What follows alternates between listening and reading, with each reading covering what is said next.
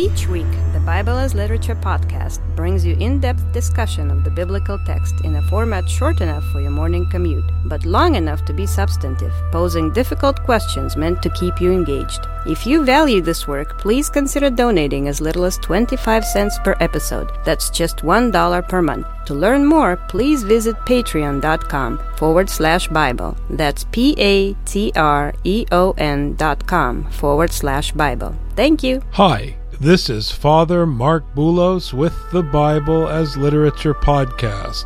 The rise of Scripture against the classical and Hellenistic world pit the voice of the shepherd, spoken in his idiosyncratic language, against the language of human institution.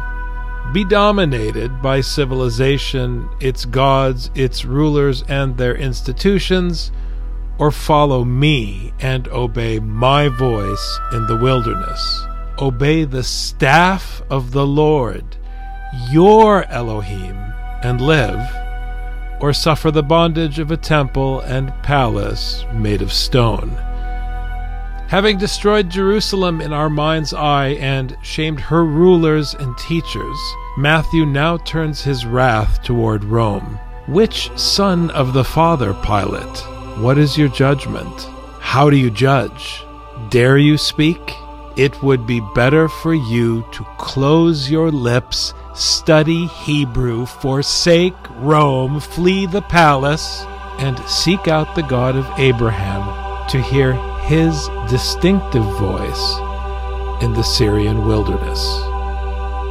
Richard and I discuss the Gospel of Matthew, chapter 27, verses 15 to 18. You're listening to the Bible as Literature.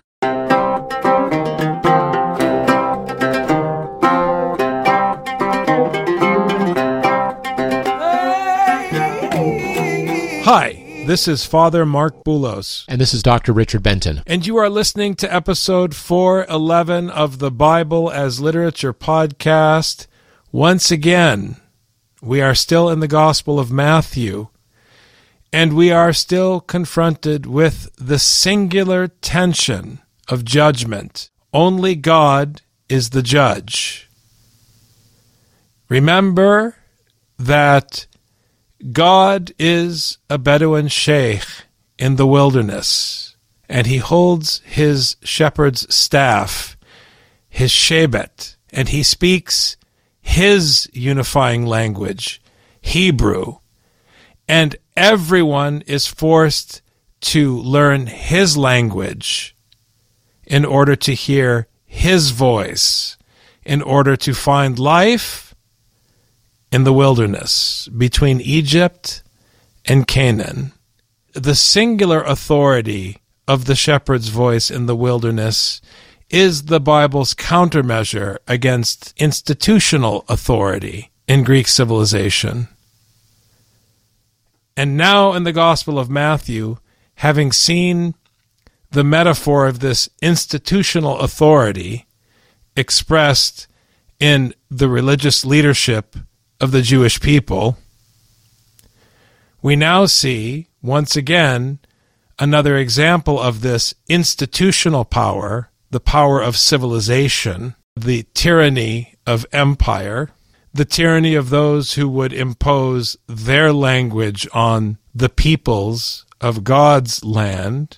We now see another example of that in the governor, the one who assumes that he can judge, just like everybody else who wants to assume that because they have their institution, it gives them a right to judge. But there's only one judge.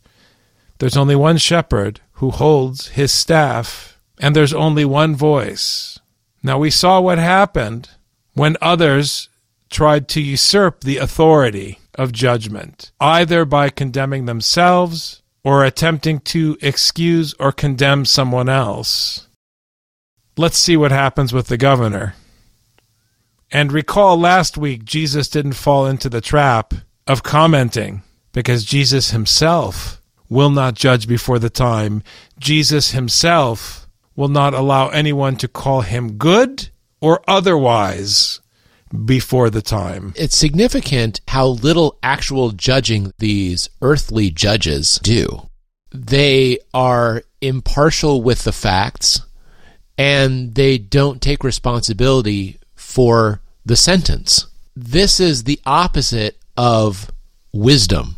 The wisdom, even going back to the Code of Hammurabi, is written to demonstrate how wise of a ruler Hammurabi was, because he made good, wise decisions. But the chief priests trumped up a charge and went and looked for witnesses ahead of time. They already had a sentence, then they went for the argument, and then they looked for the witnesses instead of starting with the witnesses to find out what actually happened. They weren't interested in what happened. And now we have this earthly governor, Pilate, who isn't interested in doing anything either. Oh, are you what they said you are? How come you won't answer? And now Pilate doesn't know what to do with himself because he can't catch Jesus in his words because Jesus won't speak. He knows the chief priests did the wrong thing, but he won't be wise. He refuses to act wisely and say, look, this is dumb. I shouldn't be wasting my time with this. So we see the true failure of the human rulers in that they dither. They are adamant and they work hard when it's unjustly the thing that they want. But when it actually has to do with justice, they putter around and don't actually do much of anything. The so-called power of earthly powers is really undermined by Matthew in this gospel because they are incapable of making a just decision. If they make a decision, it is not just. If they want to be just, then they don't make a decision. Now, at the feast, the governor was accustomed to release for the people any one prisoner whom they wanted. At that time, they were holding a notorious prisoner called Barabbas. Now, I have a couple of things to say right out of the gate about verse 15 and 16. Number one, it's disturbing, as always, that you have a word, ochlos, that they keep translating differently based on the context, Richard. The word ochlos typically is translated as the crowds, or you could say a mob or a gathering or a multitude, but most commonly it's rendered crowds. Here they say people. Sometimes they translate it as people. The problem is that you can imply sometimes a favorable context by saying release for the people, especially in English, because of the cultural context of a constitution and a declaration of independence. We don't say for the crowd, of the crowd, by the crowd, or for the mob, of the mob, by the mob. We say for the people, of the people, by the people. So the word functions differently in the American consciousness. But the fact is, in Matthew, we're talking about bread and circuses. So we are already going against Paul's teaching in Galatians. Point blank. Am I pleasing men or am I pleasing God? Now, God is the only judge, which means we should only, if we are correct and Pauline, seek to please him. Then he is the one who decides the fate of Jesus and Barabbas and everyone else in the Gospel of Matthew.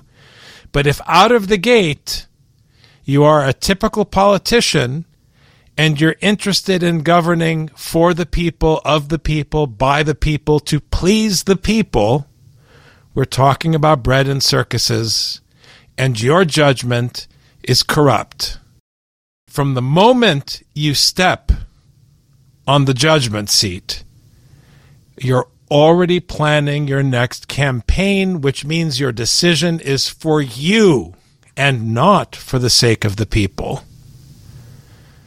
Verse 15 is all about judgment.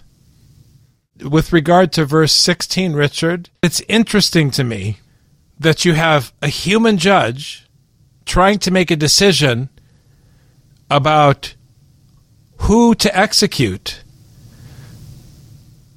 the son of the father or the Messiah, the Anointed One, and the Son of the Father, whom everybody assumes is a criminal who should be executed, everyone assumes so, is a notorious prisoner. It just raises questions for me. I almost think of the crowd as a character in the book of Matthew, because yes, you can say a crowd, like this crowd has these people in it and that crowd has those people in it. The crowd at Bill Clinton's inauguration was not the same individuals at Donald Trump's inauguration. They're not the same individuals, even though you call each of them a crowd. But a crowd's a crowd. We even have in English the term a mob mentality. The mob mentality doesn't distinguish who happens to be in the mob.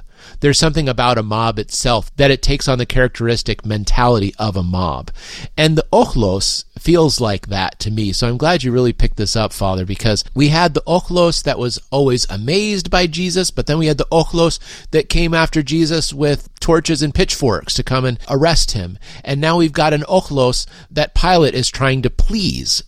And that is really the opposite of what Jesus was doing. Jesus had no problem scandalizing the ochlos.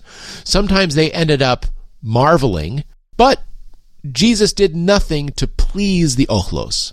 Here we have a deal that the governor made with the ochlos, with the people, that they would get a prisoner freed that they chose. The governor threw the ochlos a bone where the ochlos got to decide through majority rule who they were going to free.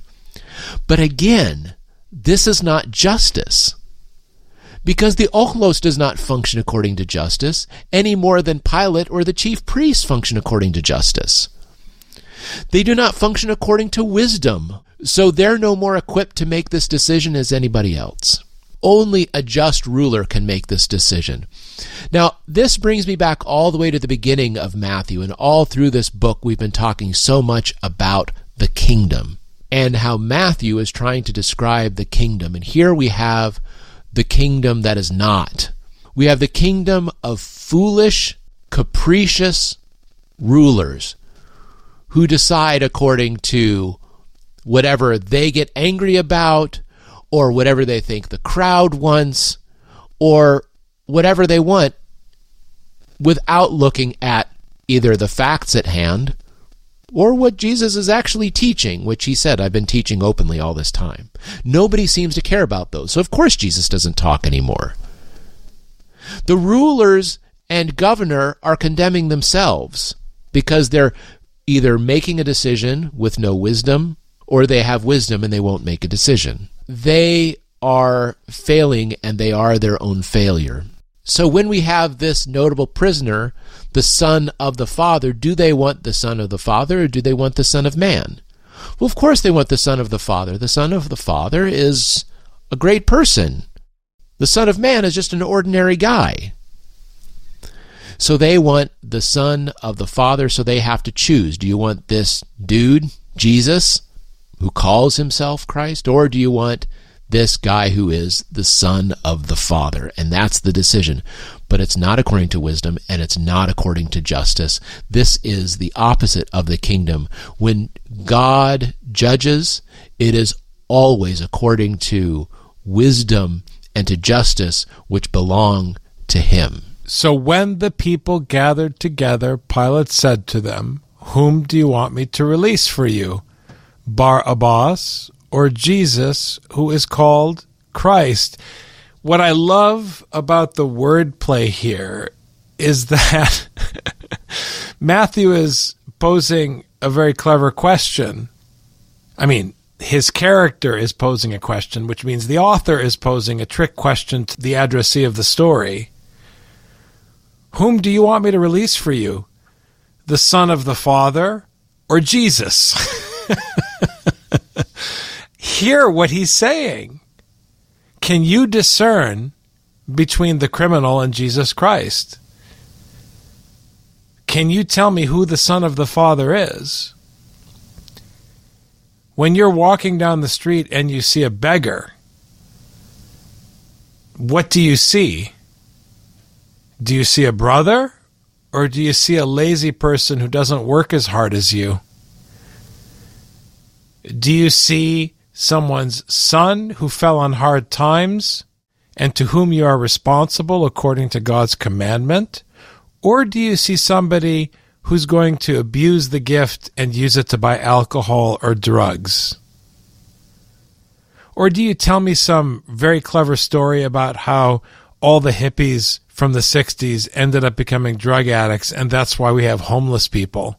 I could go on and on with all of the silly explanations people come up with to put lip balm on their broken conscience. The same people who quote rules to me about ethical behavior and unethical behavior.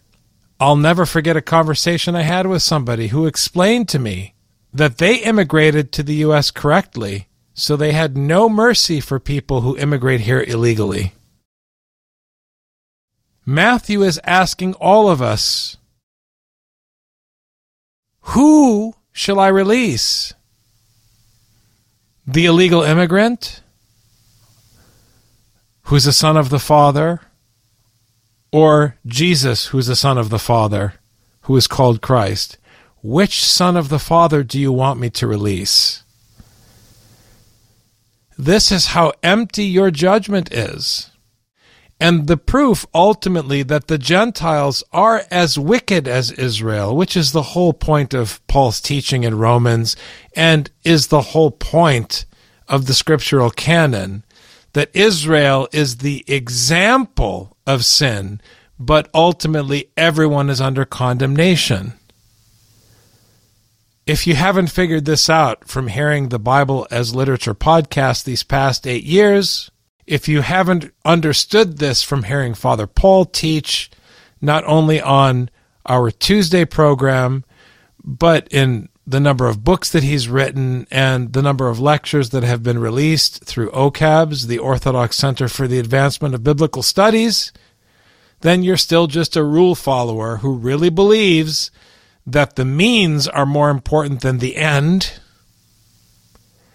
and that you've got something that others are lacking, and people need to change and become just like you. And according to Matthew, you're well on your way to making everyone twice as much a child of hell as yourself. And you will definitely help all of us understand why you think it might be Barabbas over Jesus or Jesus over Barabbas. This is definitely the test and the proof of our wickedness. Which son of the Father do you choose? It's a big joke, Rich. Yes, in the prophets, the role of the leader is always to teach. The role of the priest is to teach Torah, and the role of the king is to read Torah and make decisions according to Torah. This is the weakness here because they do not decide according to that. They decide according to their own whims. They decide according to the whims of the ochlos because they're more afraid of the ochlos than they are of God. That's it. Straightforward. And accordingly, Rich, their judgment is corrupt because their reference is corrupt. Exactly. The kingdom has one reference, and that is the Lord's Torah. The kingdom that Pilate is ruling has one law, and that's Julius Caesar. Julius Caesar was all about expanding the empire, crushing his enemies, and occasionally throwing a bone to the poor in his own empire so that they wouldn't rebel. Stability. As long as there's a stable empire, then the rulers stay where they are. But as soon as the crowds start to become rowdy, then you've lost. The problem with Pilate and how he differs from Jesus is that Pilate is afraid of the crowd. He won't teach them the right thing. The priests won't teach them the right thing. They won't teach them Torah. They won't teach them justice because they're afraid. If a teacher is afraid of their students, they can't teach. They can't. Because teaching is going to upset the students. And if you can't handle that as the teacher, then you can't teach. If the crowd does not know Torah, and the one who knows Torah is afraid of the crowd, there's no hope. Pilate can't even say that this is the Christ, Jesus. He's just the so-called Christ. Jesus, the so-called Christ. Jesus, the one called Christ, because he has to be the Christ. He has to be the king.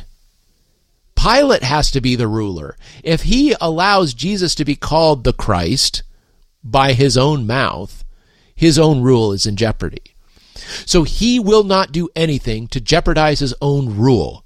Now, if that doesn't sound familiar to anyone living in the world today, whether a democracy, whether a dictatorship, in 2021 it doesn't matter, because every rule follows the template of Pilate. Here's how the story could end well for Pilate.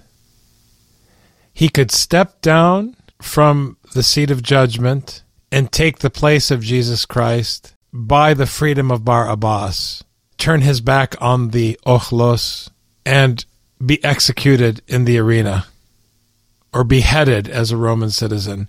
If he were to take that stand, that would be the best possible outcome. Otherwise, it's a lose-lose situation for the governor, because to open his mouth and speak is to commit blasphemy against the throne of God, because he's exercising a power that does not belong to him in this situation. Now, he wouldn't be sitting on that seat if God didn't put him there, but God didn't put him there to say whatever the heck he wants.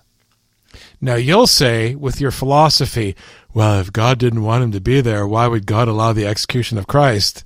That's because you still, after all this time, don't understand functionality. God can send Pilate to kill the Christ and then punish Pilate for doing it. And if you don't understand that, then you're not a good parent. I don't know what else to say, Rich. For he knew that because of envy they had handed him over. He knew that the leaders of the people were jealous of Jesus, and he was doing his political calculations, trying to figure out what the best deal would be for Pilate. That's it. Pilatos is about Pilatos. He's interested in what's in it for him. That is what a politician does.